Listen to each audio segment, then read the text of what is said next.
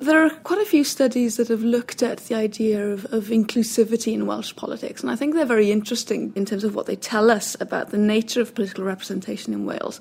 So if we look at, for example, the case of black and ethnic minority groups in Wales, a lot of research has been done to look at to what extent has devolution brought these kinds of people into politics in Wales. And the kind of research that has been done with these groups is going to talk to them and doing very in-depth qualitative research, giving these people a voice, if you like, and allowing them to speak from their own experiences of what it's been like in trying to get their interests, getting their voices heard in the political process in Wales. And in the chapter, there are examples of the opportunities that these groups have had to connect to politicians and to the political institutions in Wales, but also the problems that they've had in doing that. And I like this kind of research because it gives a voice to these people directly. We hear about these experiences through the interviews that researchers have done with them, through the focus groups that have been done with them. And that kind of evidence is very important in allowing us to make judgments about what political representation is like in Wales post-devolution, what that connection is like between these groups, black and ethnic minority groups, and the politicians that are supposed to represent them. But maybe they don't do so in as good a way as perhaps we would have wanted them to. The idea of the circuit of knowledge is very important in trying to understand what we as social scientists try to do when we're understanding or wanting to explain the world around us. And it's a way of being more systematic and more organised in the way we go about trying to explain and understand different phenomena in the social world. And there are different components to the circuit of knowledge, and these are employed in this chapter to try and be more organised and systematic in the way that we can go about making judgments about the quality of political representation in Wales. So the chapter starts off with the basic question that it tries to answer, and that is, how has devolution impacted on the nature of political representation in Wales?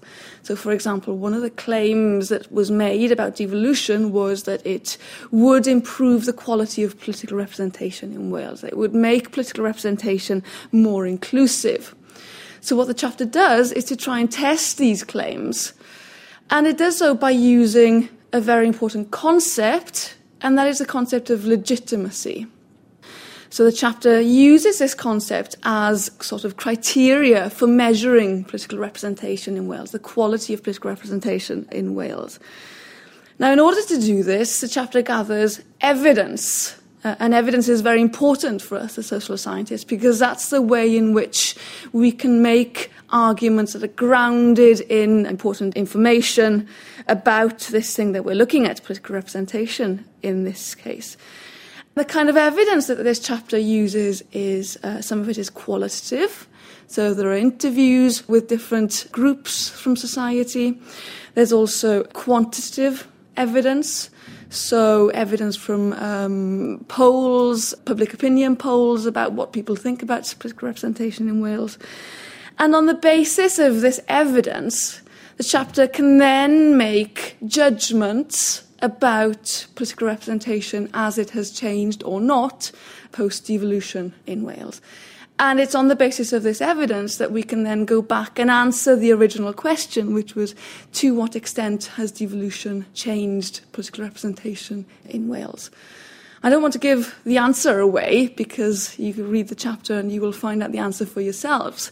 But the answer in turn gives rise to new questions, and that then leads to the circuit of knowledge beginning again and going through the different steps whereby we find answers to these new questions that we ask. From the Open University. For more information, go to www.open.ac.uk/use.